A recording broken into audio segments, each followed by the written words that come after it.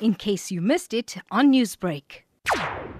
On Sunday afternoon around 4:30 p.m., Rescue Paramedics reported a drowning incident in the Montclair area. The road was Atherstone Road, where a child had fallen into a residential pool. On arrival, paramedics found the lifeless body of a little boy, 4 years of age, and immediately began resuscitation efforts.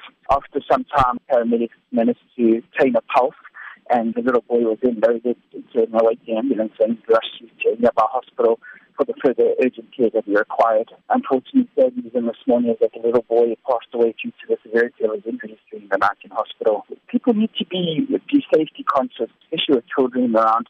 You can't take your eyes off them for even 10 seconds because, kids are unpredictable. They don't understand about water and the effects water can have, as well as people who have put on pool nets or pool fencing around it. Until such time as the aroused adult that is there, they actually watch the child over. How fast can a child drown in any body of water? It's so quick. Obviously a child doesn't understand about a pool or whether it be a dam or a puddle of water. They just go in and not understanding the depth of the actual pool and literally just struggle for a few seconds and then go straight under the water.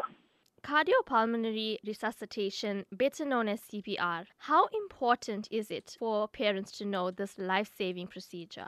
Absolutely, that goes without saying. People need to know CPR. Early CPR saves life, and not just in children, but in any form. We get the call. We take, depending on where the call is, normally 5 to 10 minutes. But the importance of doing CPR in those 5 to 10 minutes is really, you need to do early CPR, sustain a pulse before paramedics arrive, and then they can take over.